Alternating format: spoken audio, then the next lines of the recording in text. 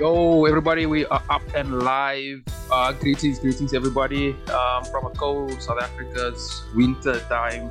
It's winter time for us now. So if you're outside of the, yeah, it is. So if you're outside of South Africa, yeah, please enjoy the sunshine and send some of the heat, via.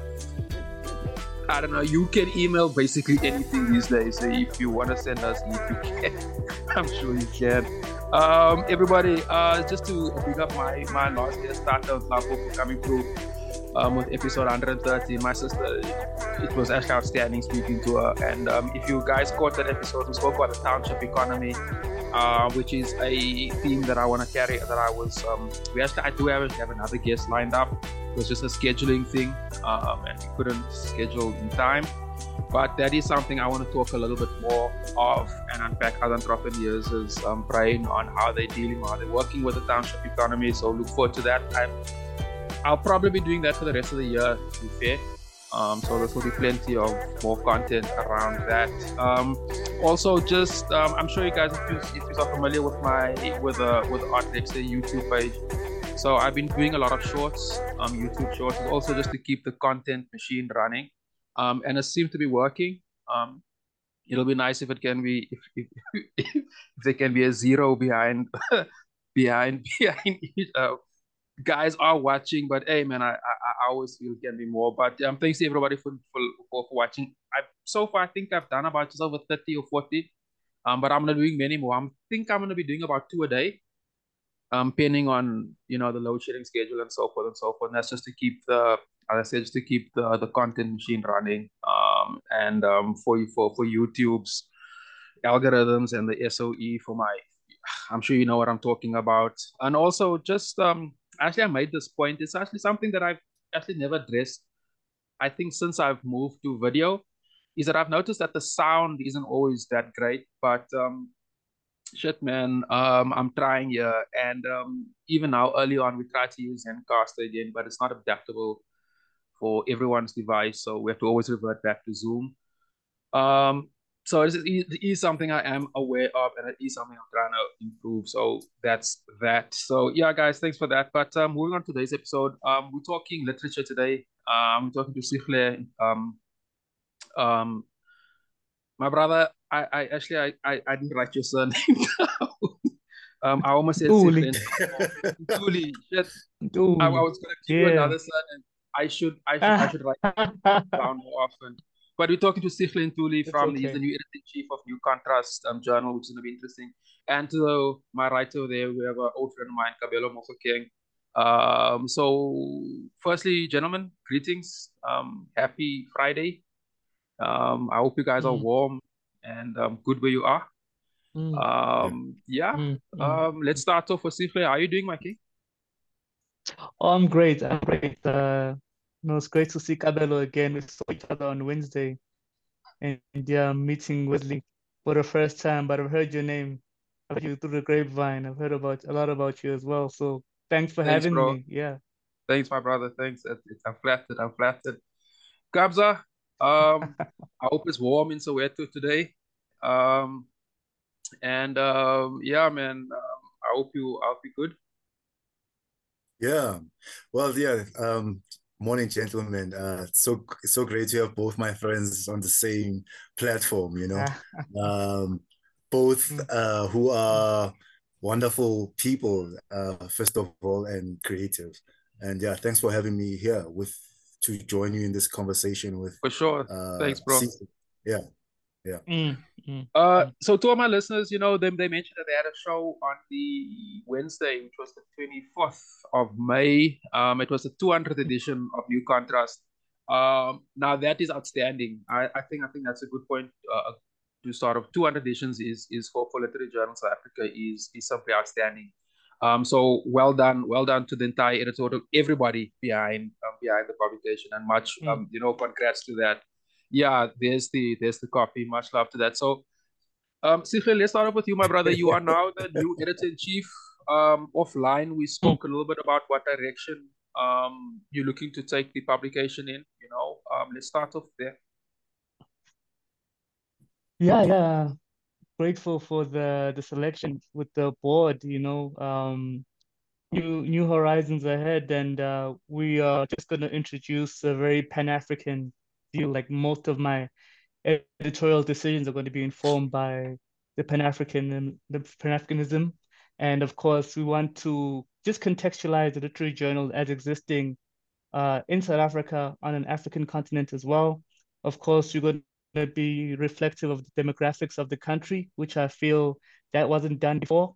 I want to see more Black writers, young Black writers in such spaces because it was very hard for me to even get into a literary journal when I was starting out as well. So I want a journal that is very South African and sort of is reflective of the demographics and also speaks to the Pan-African world of literature and the diaspora, our African brothers who stay in the UK and the US. That's my vision in general. Yeah. Yeah, man. Yeah, man.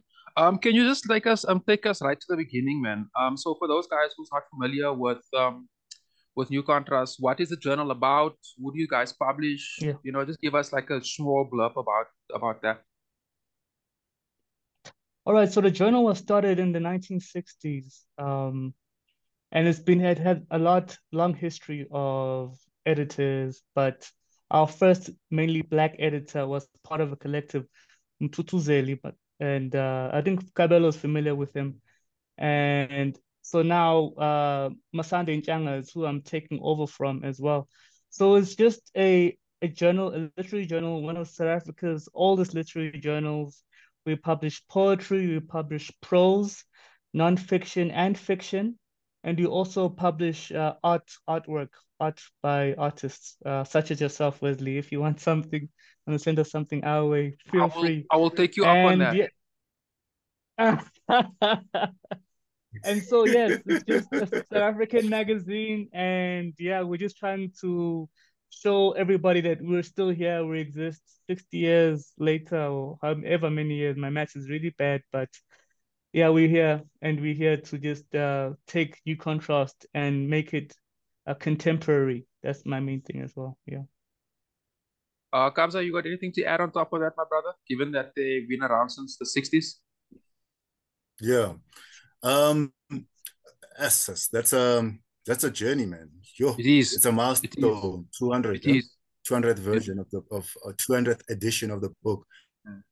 I think the first thing I would like to sort of discuss with Sihle is maybe for him to kind of give us a sense as to how was it like your first encounter with New Contrast or the idea of publishing in a literary journal. How important was that for you? And then how did you discover, or rather your first encounter, maybe to take us through your journey regarding your first encounter with New Contrast and then maybe as you now sort of move from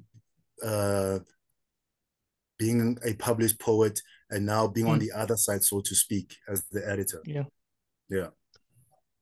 Yeah, well, I have to go back to Makanda for that story. I have to go back to my time at Rhodes. That's where me and Kabelo actually met as well. Kabelo was doing his MA in creative writing, and I was doing my MA in classical studies or ancient history. So I go back to my first year, and we had to buy English books at this bookshop, and then I stumbled upon the work of Setlamo Motsape's, specifically Earth Depper, The Ocean is Very Shallow, and also 10 Flapping Elbows Mama by Khulumalo. And another one I found was Gang's White Heart as well. So I looked all these collections and I saw myself in the township experience as well as the Black experience. And I wanted it. I wanted what they had on the collections. And so it was a way of finding how I would get to the point of being able to publish with a publisher as well. And one of the first things during the research process of trying to find a way to break in the literary world was this whole recurring thing of submit to literary journals. Like most of the websites were saying the exact same thing. And the literary journal around at the time was New Coin, which is based in Makanda as well. It's associated with the Rhodes University. It was also Potsotso. They were a print journal at the time. Now they're moving to online. They have an open submission period for June. And there was New Contrast as well. My first submission was to New Coin, rejected, and of course New Contrast was also rejected as well. So I had to work my way up and really improve my craft and yeah, work at it. And eventually, New Contrast was one of the first that accepted my work back in 2012 or 2013, somewhere around there. And so it's one of your literary practice or literary training ground if you want to eventually have a collection or a book. If you're a poet, also for a short story writer or a novelist, it's a great place to exhibit your skills. The literary journals I'm speaking of now. And of course, to put your name out there as well. I always talk about the literary world in musical terms. So it's like being part of a mixtape and a collection of like these rappers, you know, you want to put your name out there. So, you know, I was submitting to literary journals, New Core, New Contrast, Pototo. I've been on all of them. And I've built my name up to the point where I can get offered these positions. And it's such a wonderful experience to now come full circle and be the one who actually is taking the work in.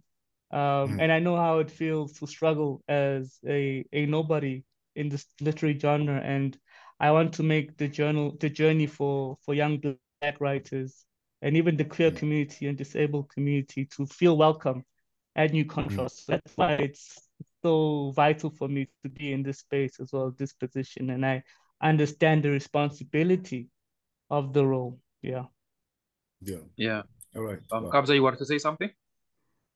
Yeah, just on that role regarding you as somebody who's a practicing poet and also now finding yourself in the role of an editor. I mean, a lot of people would think that you're a young poet, right? In terms of not necessarily an aspiring poet, as in like you have 2 books that you have and you already that you have published, and you already have another one that's upcoming with Pozzoto. So you know, you've got your ground well read. However, in terms of I mean, being a lot of the time you find that most editors are not just, and they're almost like old white men, isn't it? Often. Yeah, who are probably at the end of their retirement or something. I don't know. They've probably been writing for so long. However, at this point, they're probably so keen to read what's like a sort of or rather engage with a new wave of writing, right? However, you find yourself in a position where you are currently, you know, in an editing position, you know. So yeah, can you discuss a little bit about that? Yes, well, you know, I can't ignore the politics of everything. Like my being a Black editor in a very white space is probably why someone like me would be attractive to New Contrast as well. But it also is addressing the imbalances of the past, of which I'm willing to help insofar as that and addressing the imbalances. And yes, I agree with you fully. A lot of the publishers, or rather the editors of journals before, were white, particularly old men who didn't really understand, like, you know, I can't talk about Andre 3000s, you know, forever, ever, from Miss Jackson to them. They wouldn't know, you know? And, you know, some other sort of hip hop theories, urban, contemporary, you know, I can't really you know, they can't really relate to that. But with me, if somebody wants to include that in their work, I can relate to that. And of course, because of my education background in the classics, if someone wants to mention Aeschylus or, you know, Sophocles or whatever, I can tap into that as well. So yeah, I consider myself pretty valuable to the role. And so yeah, the whole idea of being adaptable and understanding where poetry is now and where it's going as well in terms of international trends is something that I'm also quite familiar with. I'm quite active on the sort of journal circuit. So by journal circuit, I mean I submit quite regularly to international publications. I have a few coming out this year as well on some really notable publications. So as someone who's active, I can contribute with like the trends of literary journals in the country and bring them here and make us an active, not even competitor, but an active voice in the literary journal scene as well. Yeah. Sihle, you mentioned something there that that resonates with me. Firstly, I like the, how you compared a journal to like a hip hop mixtape. You know that really relates. I'm sure that Yeah, makes it explains it to a younger generation. But on top of that, like yeah, yeah, yeah, I find that example quite interesting. That's a very contemporary example, very modern. You mentioned about the yeah. state of poetry in 2023. Um, where do you think the poetry scene is? And what are Mm, people writing about? And or what are you? Yeah, let's just start there. I have a few other okay. questions, but let's just start with that. So where do you think the poetry scene is, and where do you think it's moving to? Yeah, well, I always think about poetry in terms of like, geographical regions as well. Like Durban is your spoken word hotspot. Like I have a feeling it links to the oral history, the oral tradition of Izimbongi. So that translates to a lot of spoken word poets coming out of there. And also very important to note that Black writers in particular are self-publishing a lot of their work as well, because of sort of this interest to have their voices stifled by white editors, That's an who interesting point. might who might impose themselves.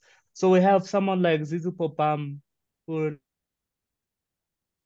released Sunflowers for My Lovers, I think it's called, and independently of any white editors. And we also have Zamamati Nana, who Mm, has his new collection 94. Zama was actually at the launch on Wednesday, also releasing independently. And we have Kwazin Tlangisa as well, who's from KZN, releasing independently. So we have a lot of Black authors taking the independent routes, which is something I wanted to make note of. But then you also have your more established publishers as well.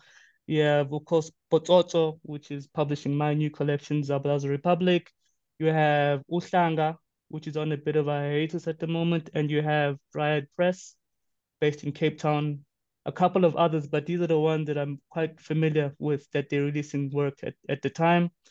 And so to state of poetry now is it's just based on where you are. Cape Town has a very lively page poetry scene. A lot of the releases actually have a platform to sort of perform their work. There are online platforms such as I think it's called Red Wheelbarrow, and there's also another one called I forget the name, an open mic platform that's online, and it's just a way to promote the reading in Cape Town. But yeah, poetry in Cape Town, I'd say, is like, if you want to have your name out there, it's a good space. But in Johannesburg as well, what I found is that there's so much vibrant arts world going on here. Like it's really been a great scene. Like some of the top voices are out here as well, just doing their thing.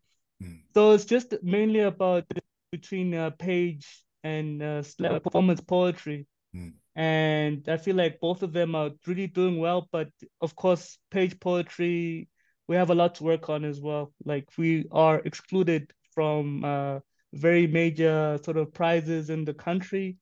I almost become a soldier for page poetry mm. because of the lack of opportunity that we do receive in terms of like recognition, all of that. But yeah, got a lot to work on. But again, we need to sort of knuckle down and work on it as well. So yeah. Yeah. Okay. Just I mean you make reference to Michael King, the editor, and basically in terms of his stylistic approach. Mm, Um, I mean, the other day we're looking at Mazisi Kunene's we're reading from Mazisi Kunene's epic poem, yeah, and yeah. you know we found that actually the Zulu version of the book, or rather Mm-hmm. the Zulu version of the epic poem, was the first one which was actually written then translated into English, right? And Yeah. then, however, it was not published until very recently. Mm-hmm. So stylistically, and also in considering the inequalities structurally in Mm, terms of South Africa, whereby mm, obviously English has often taken premise over local languages. mm, mm, And stylistically, what is how do you find the balance in your approach, and also in considering the fact that you actually, just as much as you might say that you are a warrior of page poetry, oral tradition is often been part of your tradition, isn't it? I mean, it's you feed on both involuntarily, right? Yeah. So Yes, of stylistically, course. yeah, Yeah. yeah. No, in terms of like, I'll speak first as like the editor of New Contrast. Like I want to introduce more Zulu work, Xhosa work, Sotho work in the magazine, just to show that English isn't the only language we speak in South Africa. Like the journal itself is something that can be taken out of the country and shown. So this is what South African life is like with regards to the perspective of the artist, of the writers, of the painters, etc. And Mm-hmm. it's very important for me to actually give a space for indigenous languages as well, because the whole pessimistic view of it's not marketable, I think it's nonsense. We need to try it at least and preserve these languages as well. Mm-hmm. But insofar as my own approach, I am paying homage to the greats that came before me. Like as far as I try to, when I'm writing it, I do always make reference to say Tlamo Motsape, who was a big influence for me to be here, and Kulin Lumalo. And yeah, as far as it goes, like it's important to pay homage to the ones who came before, who paved the way. And I do incorporate elements of Zulu language in my work still, because the whole idea of making my work very comfortable for white people is something I don't want to overdo as well. Of course, readability is important, but it's still, my audience is very much black. I'm writing for black people. Whoever reads it, but my unapologetic viewpoint is a Pan-African point of view. I want my Zulu ethnicity to speak to Yoruba culture, and we can have that conversation on the page, on my poetry. But yeah. Sihle, I just want to Oh, make a wow. follow-up question there. I wanted Thank you, to, sir. and I'm glad. Thanks, Kabelo, for bringing up that question, because about the different languages. Um, I wanted to ask you as a follow-up question on that, and new markets, my brother. Yeah. You're saying there that you have a Pan-Africanist viewpoint, and much love to that. Much love to that. Um, if we look at the continent, there's 54 countries on the continent. We actually quite similar. West, East, South Africa. We actually quite similar. More than most. Yeah. Well, I'm sure you get it. Are you guys looking to sell? I mean, like, are you guys looking to rather, where are you guys looking to expand? Are you guys looking to start new markets? New where are you guys looking to get new readers? And let's just unpack that one Yeah. a little bit. Yes, we are always looking to expand. Well, that's my vision. I just got here, but yeah, already looking for ways to expand. Very dynamic with the way I want to sort of approach this new regime. So I have invited friends of mine from other African countries. Like one of them was Loic Kinga from the Yes. Democratic Republic of Congo to submit to us, and he really delivered a great performance. I see Kabelo's giving us a young Mm. and Mm. yeah, like I have made great connections with Pan-African writers. um TJ Benson from Nigeria, very prolific novelist, is a great friend of mine as well.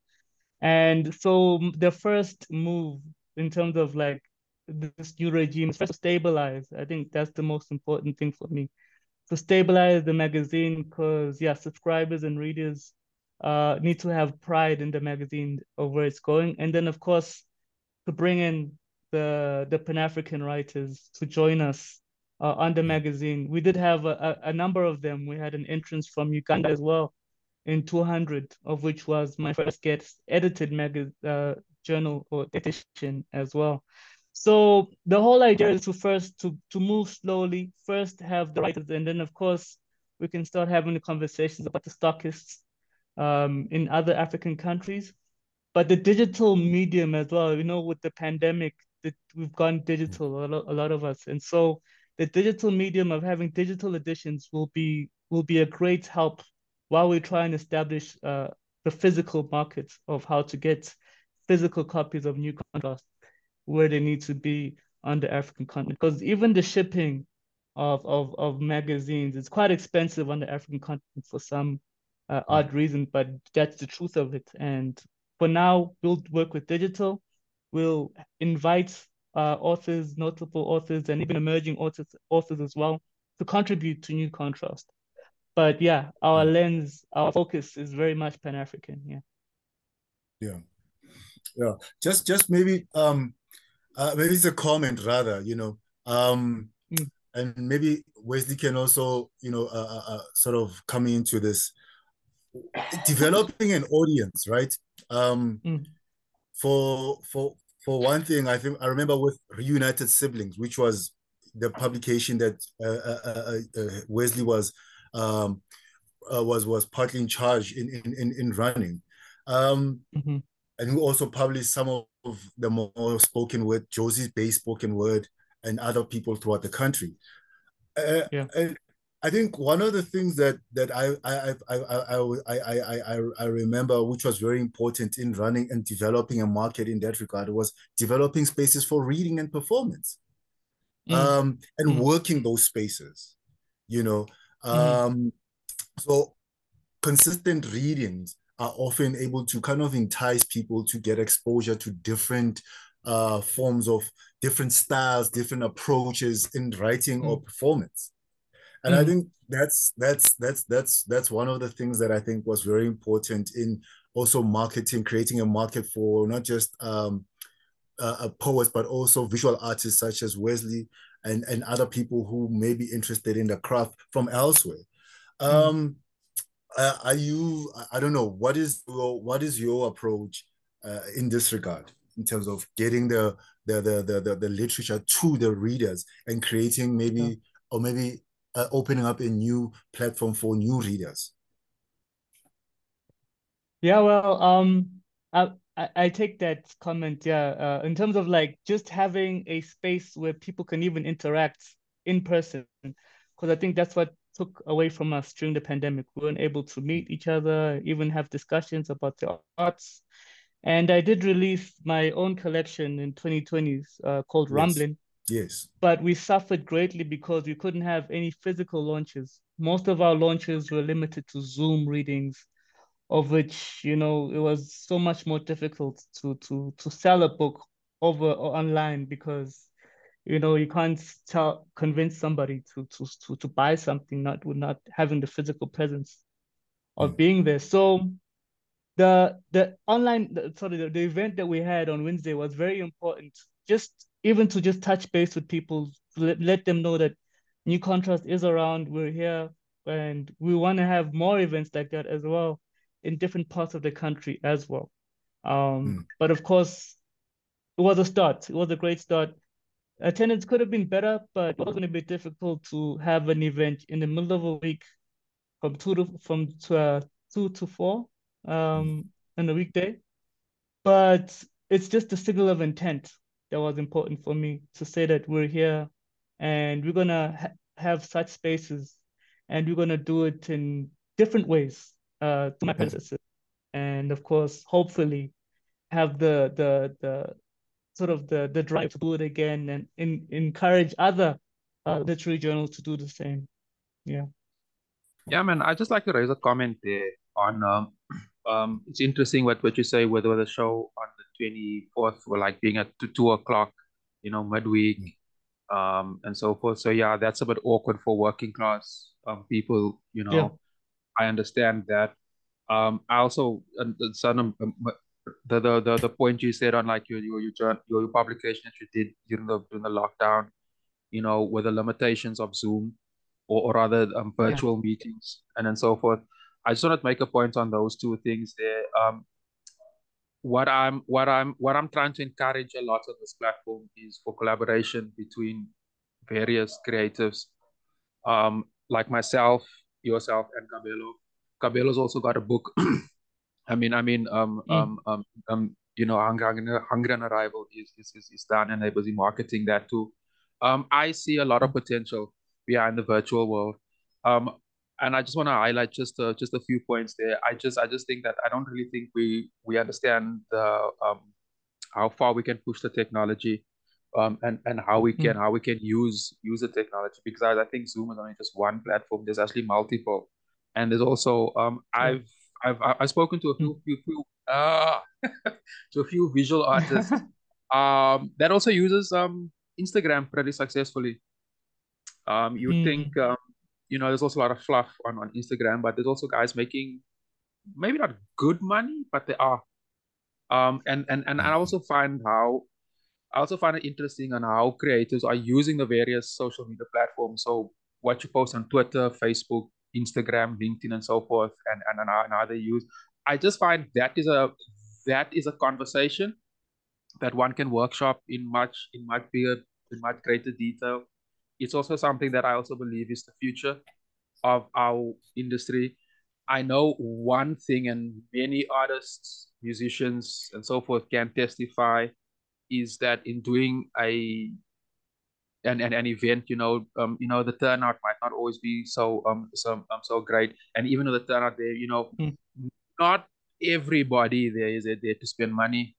That doesn't mean that they don't. It's just that the people who spend money do exist, and who's going to invest in the product are there. It's just how to get hold of them. And I think that point there is a very, very interesting thing to talk about, because we have 5G technology. We can. I mean, this sounds a bit sci-fi-ish. So, but we can actually have holograms, bro. I mean, imagine that, like, when we started off in the late 90s, early 2000s, saying something like that sounded, very Hollywood. It sounded very sci-fi, something you would just get in a book. But the technology exists, and we can use it. And I think one thing that I'm also very excited about the time that we are in now is where creators like ourselves here can actually pioneer on this and set the standard. I do believe one of my goals, and I want to mention this on this platform, is in a few months' time is with let me put it to you like this: with a sport match, if you have 50,000 people in a stadium, that is considered like the benchmark. You say like, yo, whatever event, whatever sport here is successful. I do believe we can do that for the arts. And I'd like somebody actually, if there's somebody that want to challenge me, I'm definitely up for that. And when I mean 50,000 people, I'm meaning on digital platforms. Because, like, if you look at the English-speaking population in India, I mean, there's cats listening to this podcast in India. I mean, I find that fascinating, and they are returning listeners. I find that fascinating that somebody whose culture is, completely different than ours is finding, found this podcast and is tuning in every week. There's obviously all the other English-speaking countries, Australia, the UK, and so forth. And there's also the African diaspora, which is also a very, very interesting market. That actually relates back to the earlier point about new markets. The African diaspora I also think is a very lucrative market as well, and how do we tap into that? I respect a lot about how artists work to refine their work and to make sure that it is, that the editing and so forth, or the producing, if you're a musician, is on point, because they respect their craft. But I also think we should have that same effort for marketing and for. I find it actually quite. I've been on the receiving end where I spend months on a body of work just to sell one piece, and it's not because of this, that. It's just that the work itself wasn't. You couldn't see it, you couldn't access it, and it's that point of access which I think is quite. And I really do think that we can workshop these ideas, and we can really expand, because there's a few other viewpoints. I'm just giving you an overview of everything. There's a lot of nuance, details which one can expand on, and that's just my point. And just in closing, gents, like, we just got about 2 minutes or so of this session. So what I'm gonna do, I'm gonna wrap up this session. Just send you guys a new link, and then we'll pick up all those other points on the other session. And just to my listeners, if you guys are listening, remember to like, subscribe, and comment to this channel. And it'll be interesting to know what you guys have to say about the points that we've raised so far. So to my guests, guys, gents, I'll see you in about a minute's time. Salute. Wait, could you just remind me of the last point again? Sorry, Sihle, what do you say? Just the last point. I didn't get what before from the other one. My mind a bit blank. Okay. I'll mention that. Okay, everybody, we are back. Remember to like, subscribe, and comment on this channel. Like I mentioned in the beginning, that we are using the Zoom, the free thingy, because these other apps, are not always compatible with all our devices in South Africa. But that's fine because we are entrepreneurs. We are building our own platforms. Gallery 360 Africa is coming. It is happening, and everybody on this platform will hear about it. Because we are tired of China and America setting the trends. We are tired of that. We want our own platforms. We want it for us, by us. That is just, and we will not compromise. So just to touch base on Sihle, you were just commenting on the earlier point. Basically, the point I was just trying to make is that there's room for collaboration on where we can, what's the right word? Not harness, but get more people to go to log in and buy. That's the main thing I wanna push. Is just to see how we can sell. Just another point. I'll just make this point, and I'll bring Kabelo in. One thing that I noticed with the hard lockdown, which is now 3 years ago, which it seems like it was just the other day, literally.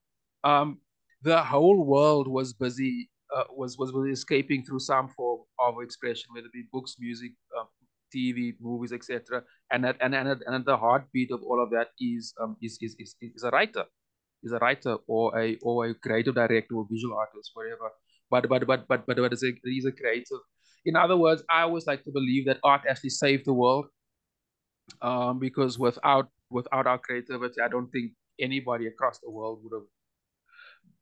I just don't think they would have survived. I really don't. And if anybody wants to argue with, or I don't know why I keep prompting people to argue with me today. I must have woke up on the wrong side of the bed. You want that smoke? Yeah. Yeah. But my brother, just hold on, just before I make Kabza, your screen looks frozen. Yeah. Okay. Yeah. Just to say to Sihle, like, congratulations on this issue. It's a wonderful read. Also, I'm one of the contributors in this issue, and one of the things that you mentioned, I'll just quote your words here, which is to say, okay, New Contrast marks the historic 20th edition of the literary journal, which is in itself a major milestone in the context of the very many literary magazines that have been founded and folded, right? I'll just take it from there. In terms of, my question is not so much about what drives most literary journals to fold, right? Or maybe rather, the point that I'm trying to drive at is towards, it seems like there are only a few intellectual communities or literary journals like Botsotso that have a New Contrast, that have sort of outlived and that have existed for as long and still continue to thrive or to flourish under the difficult circumstances. So in contrast to perhaps this idea of commercial sector, or moving the arts towards a commercial space, it seems like these literary journals or these intellectual communities have been able to exist even with minimal support. And it seems like maybe it is mostly the more serious or the more serious spaces that seems to exist without the support. So the support probably comes from somewhere internally, from the muscle that is pushed by the people who are committed to that particular structure or that particular community, that specific community, that book club, that space that that is able to create a platform for these thinkers to continue developing their work.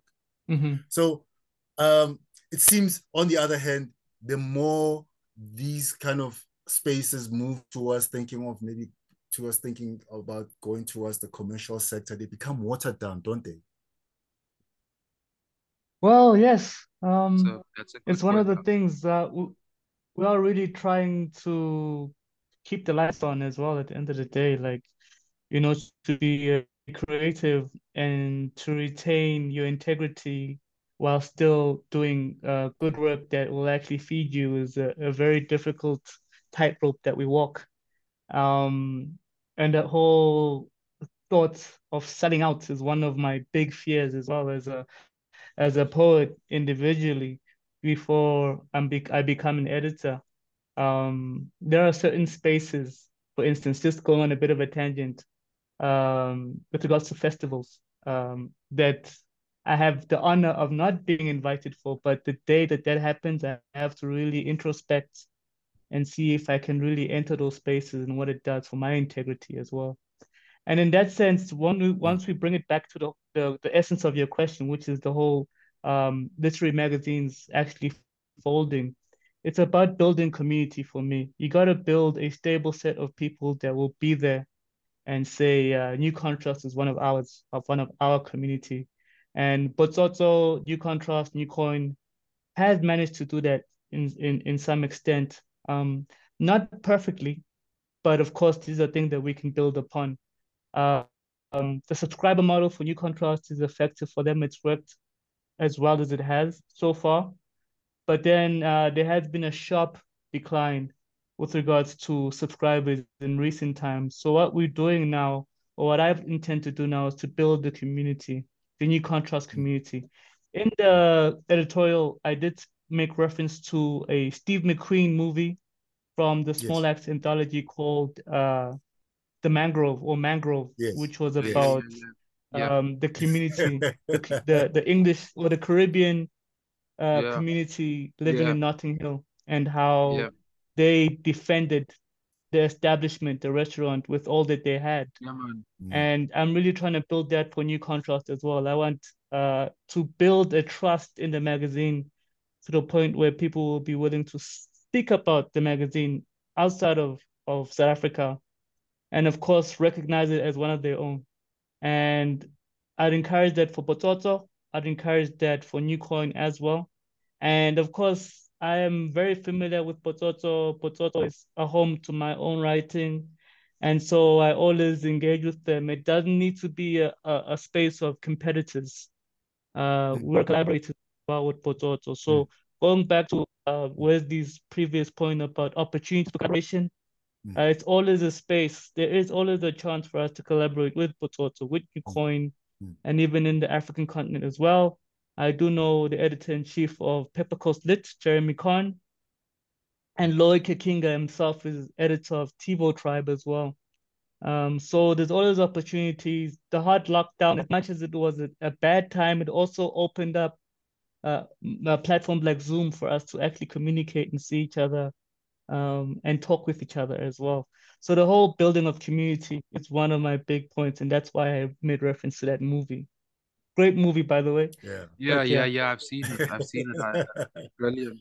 Wow. Yeah. Wow, I just wanted to, sorry, Kabelo, man. I wanted to just raise a point. One of my favorite MCs, and I've said this on this platform a few times. Immortal Technique said there's a market for everything, and then he sort of breaks it down what he means, and I believe him with that.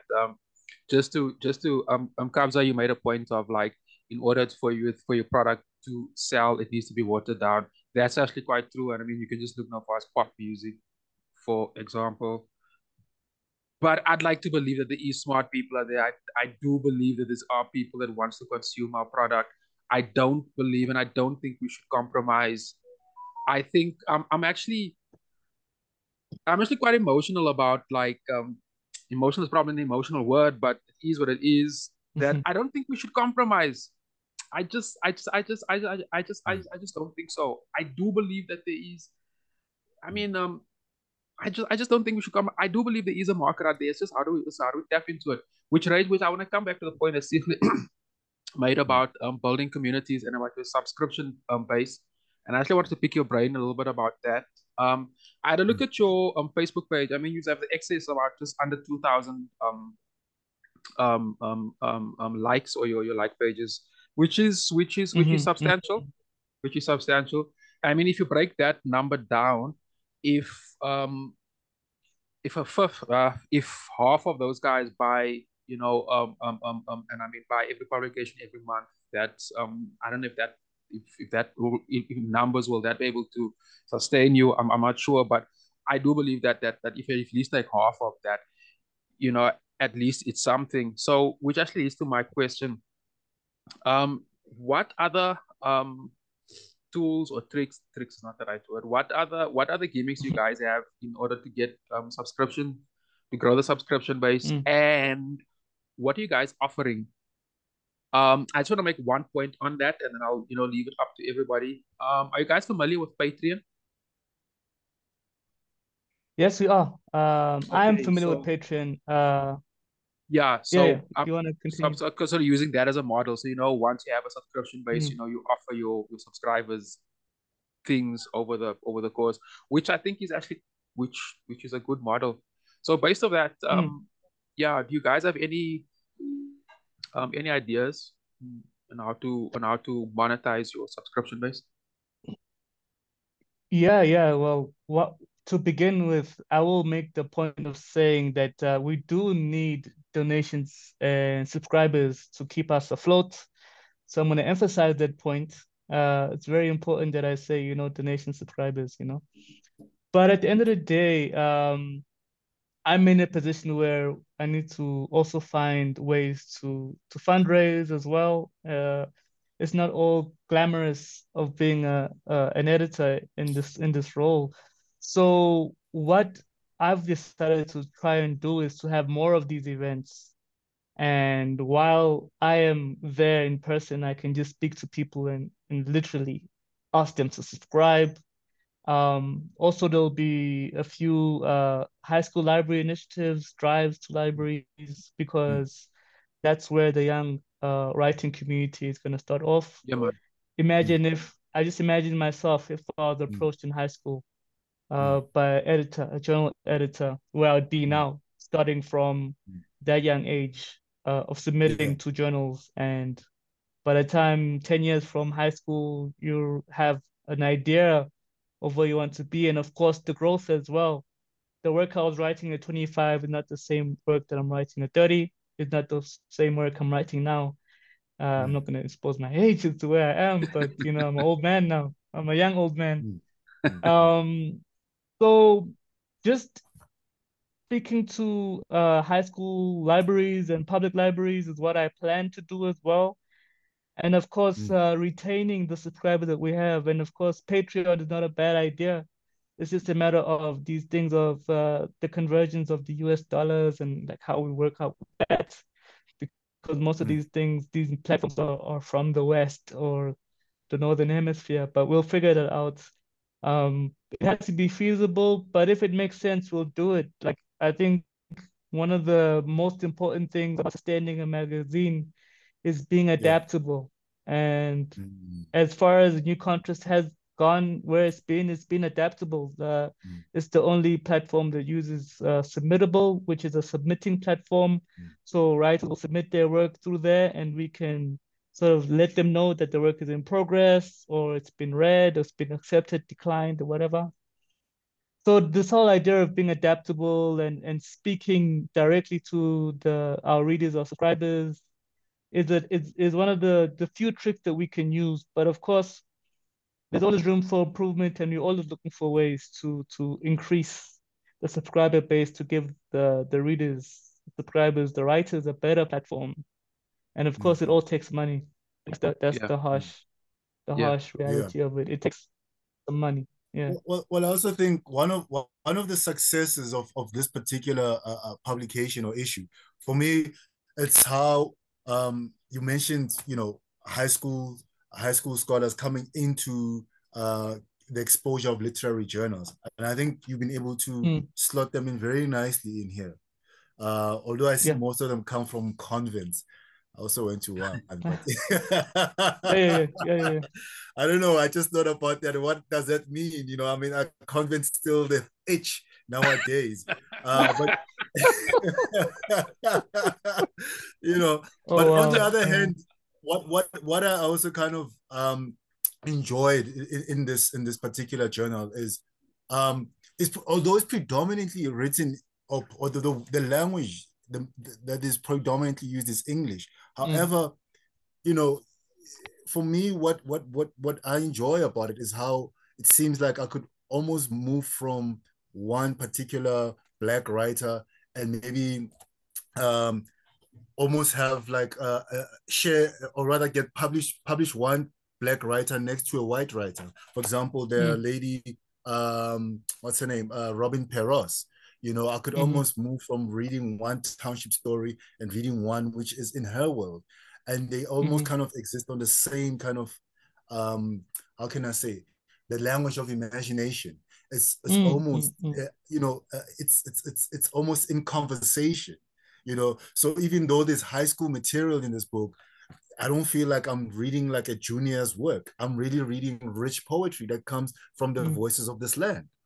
And I think that's a very lovely balance. And I mean, what went I'm also interested in what informed this approach in the editorial. Okay. Mm-hmm. Well, yeah, this was my first edition, guest editing, and New Contrast 201, of which we're revealing the cover on Wednesday, will be my second edition that was guest editing. So my first edition as editor-in-chief is 202, which is set to come out in July as well. So July will be very busy. And so because it was the historic 200th edition, I must give credit to Robin Milan from English Alive, who actually compiled that high school section of the poetry. And I just thought that all of the poetry there, because I was supposed to make a submission of only two, and I just took the whole batch because it would mean so much to a high school student to have their work featured on New Contrast, especially for the 200th edition as well. And we're looking to do that also independently of English Alive for ourselves, just so we can have, yeah, like you said, convent poets. I noticed that as well. I want to have township poets. I'm willing to go to Gamashu and speak to those guys and see what if they'll be willing to send us some stuff. I'm willing to go to, yeah, I'm willing to speak to high schools, black high schools, black townships, and see if they'd be willing to do that. And with regards to just the way it was chosen, I literally did pay attention to the sequencing of the poems, especially. Though I was disappointed that we didn't get a lot of short story submissions from black writers, of which now I'm actually soliciting work for 202. Yeah, it's just something I have to be very blunt about, to say that most of the black writers participate in poetry writing, though we did actually include a short story in isiXhosa in 201, but not merely enough to satisfy my vision of just balancing the demographics, of which I hope to address as well during my regime. Otherwise, yeah, like we just need to be intentional about just having black, white, Indian, colored representation. It must be reflective of the countries. When you take this book with you on your travels, Kabelo, if you're on a world tour and you go to the US and you say, this is from back home, they must understand what back home feels like. Absolutely. And that's my mingle. Yeah. He's relate.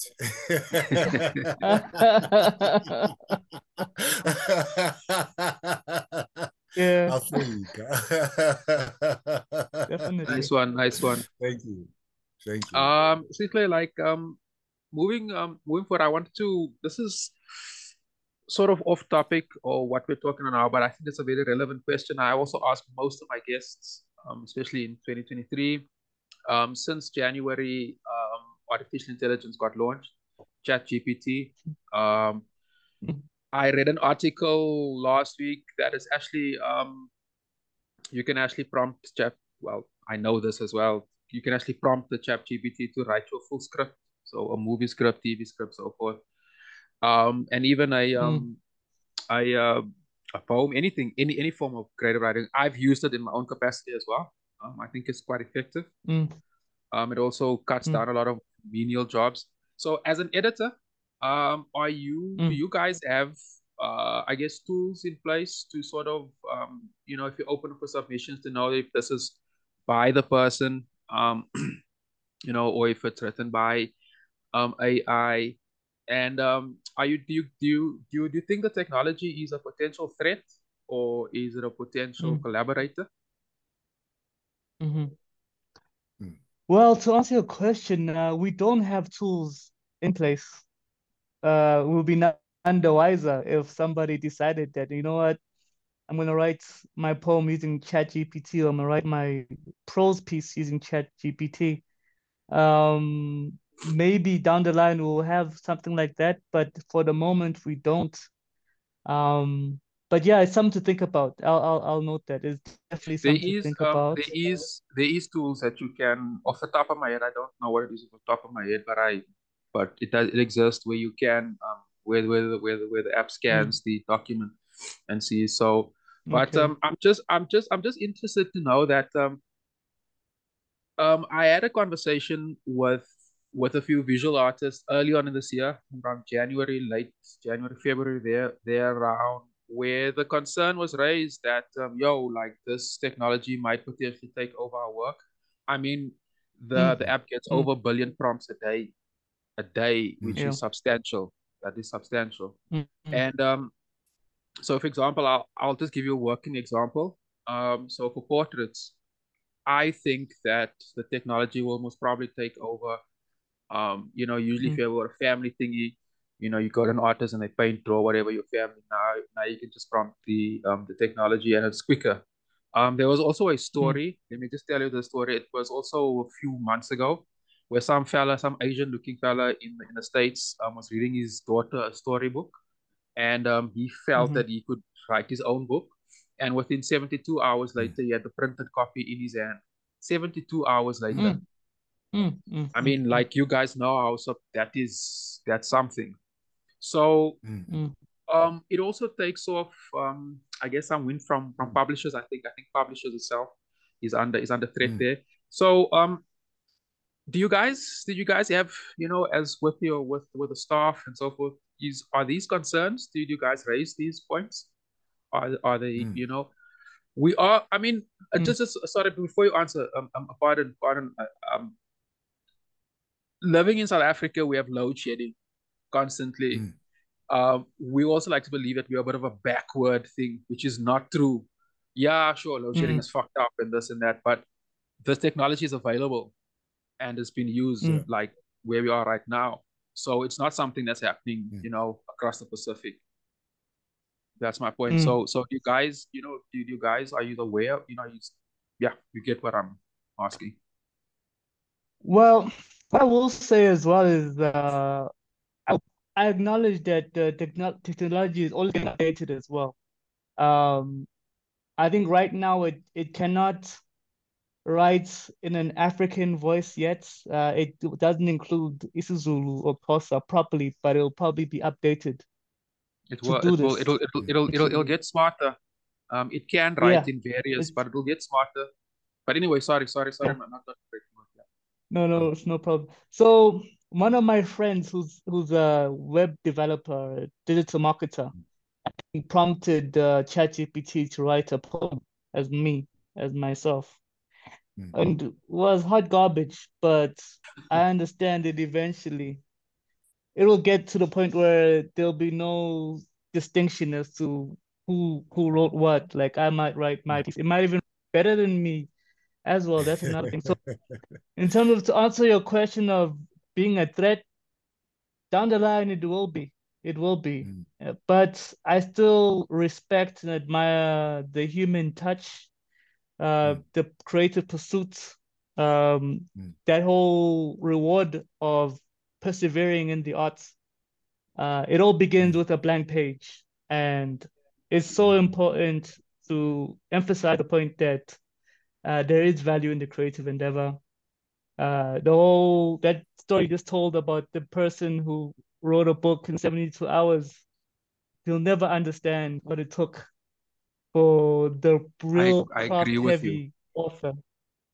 I agree with And you. so someone can come and submit the new contrast using AI, but that's between them and their conscience for now. Like even that, I'm not somebody who's gonna go and like look up whether they did it or not. If it's good, then it's good. But there should be some sort of integrity as well. I would actually speak to the idea of actually having produced your own work. The whole thing of plagiarism in institutions as well is something that I also Yep. I am for it. We should produce authentic work that was created by us, but it's gonna get a lot more difficult to do this. Even those apps that are there to detect these technologies will probably be able to bypass those things as well. So the best way is just to, look at the work as far as you know. And if it feels like a robot wrote it, I think maybe innately within us, we might be able to detect it as well.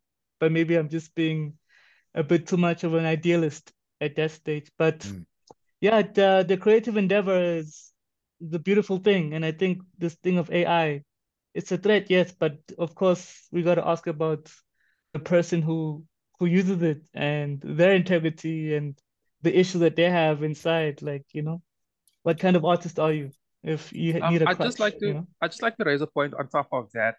Also, another reason why I'm bringing this thing up is also to or let me explain it to like this. I think publications, journals like yourselves is needed now more than ever. Because Yeah. this technology is becoming more popular. I mean, Ice Cube mentioned early on in the week also, he was pretty So pissed that. off about this and that, and he had some nasty things to say. And I can totally Mm, hear him. But if you rewind the clock back, um, less than 20 years ago, they said the same thing about what was this before iTunes. Anyway, there was another app before iTunes that you could illegally download music. Musicians said the same thing or similar. They were as mm, frustrated.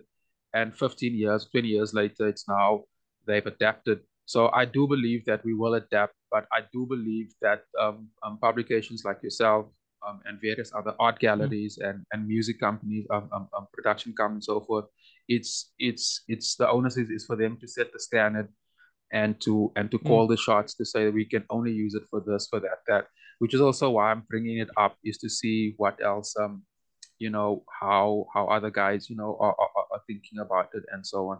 So yeah, that's just my point. mm, That's mm, just mm. my final point regarding technology. Kabza, you had something to say, my brother? Yeah, I mean, I think in forging identity as a person in the world, you come from somewhere, and that is Mm, um, maybe the idea that you know um, the body itself is like a memory of the ancestors. I look like mm, someone, I reflect mm, someone in the past. mm, Um, the language that I speak, the way that I move, it is all about belonging to this particular space and time, you mm, know. And I think that cannot be taken away by technologies and so Sure, mm, forth. Because even the body itself is far more of a complex technology mm, sure, itself. It's a sure. complex technology itself.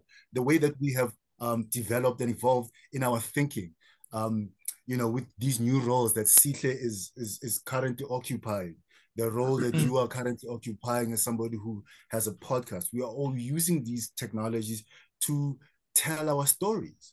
And I think that in itself, it's the notion that the body itself is a part, it's a member of a particular society. And the skin itself has myths and histories that are shared through mm. going through these experiences and these common spaces. And I think, Yeah. you know, um, I mean, with that said, I mean, I mean, like myself and I've shared specific spaces with both of you gentlemen. You know, Sihle. I mean, I remember the first with your first book, and then we're sharing the reading at my space in Grahamstown. You know, before the launch. You know, and maybe I'd like you to touch a little bit on that. You know, and how the journey has stressed out and played out itself over time. As someone who's now going on their third book, um, I still want to hear, you know, the oral aspect in your reading. I mean, I know you read, but I'd love to hear the voice, you know, of the poet. Yeah, yeah, yeah. Yeah, I remember that vividly as well, that experience of going to your space and reading from Stranger, which was my first collection in 2015, because I Yes. was so nervous to read at the time. Like I still get very nervous to read even now. Like I feel like I'm a better reader of my own work, but you know, the thought of having someone read my work for me has always crossed my mind as well. But yeah, it's just the whole idea of reading the work that I know so well, you know. I'm always into minds. But I do remember that we played a lot of hip hop music there. We were playing some old school jazz rap.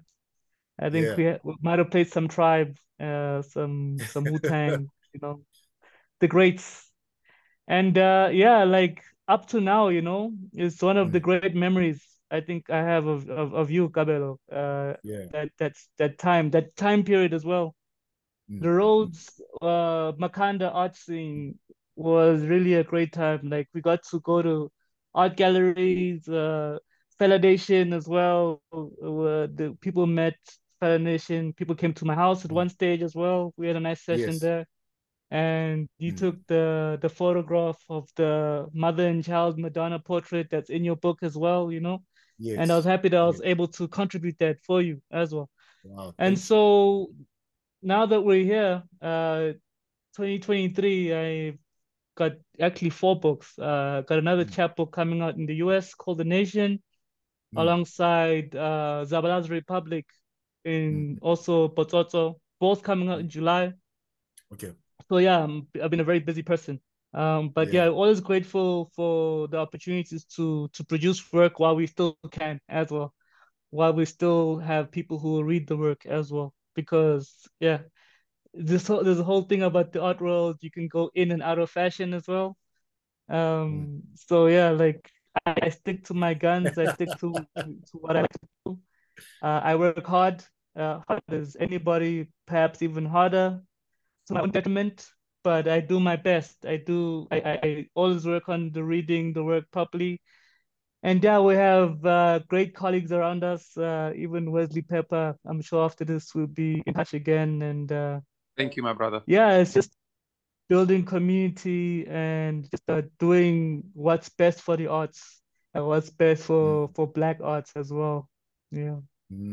Yeah, man. Gentlemen, I think that's actually a great point to sort of wrap it all up. We are running out of time anyway.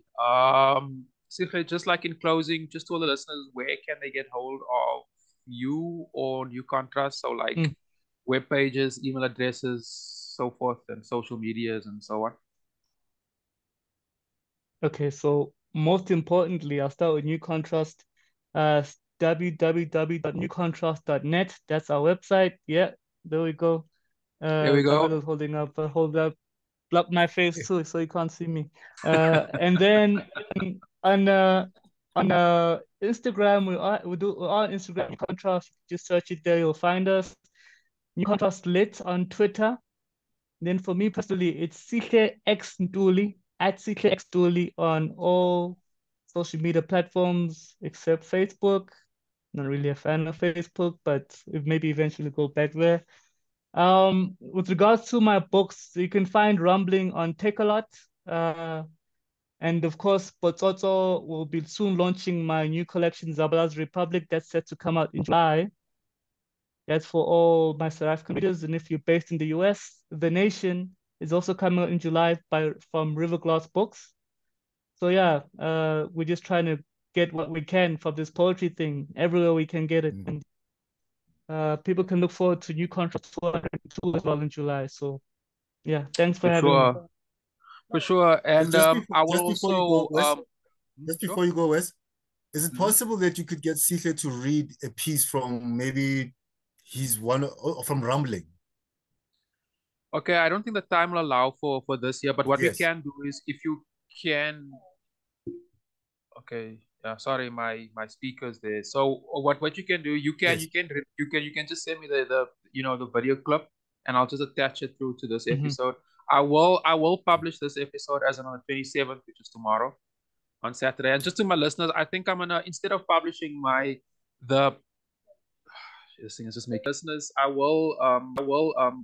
I'll be publishing I'm moving the publishing date now. It's supposed to a Friday every week to a Saturday. That's just to get more hits and listens and so forth. So Sihle, if you can do it so by email, I'll attach it through to this, and I'll add it on to that towards the end of the episode. And just to both my guests, guys, thanks a lot for coming through, man.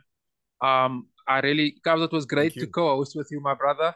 It was very organic. It was very spontaneous. I love it. It's good. Much love, my king, to all your publications. We will definitely be in touch, and let's talk about collaboration and see how we can forward each other's business. And to my listeners, remember to like, subscribe, and comment on this channel. I will be recording with Asal Kebelan over the weekend as well, so look forward to African Genius podcast as well. We've got some guests lined up there too. And keep warm and stay well, gents, man. And I'll be in touch with both of you via all these other apps in the course of the week. One love, gents. Hola. Salud. Salud.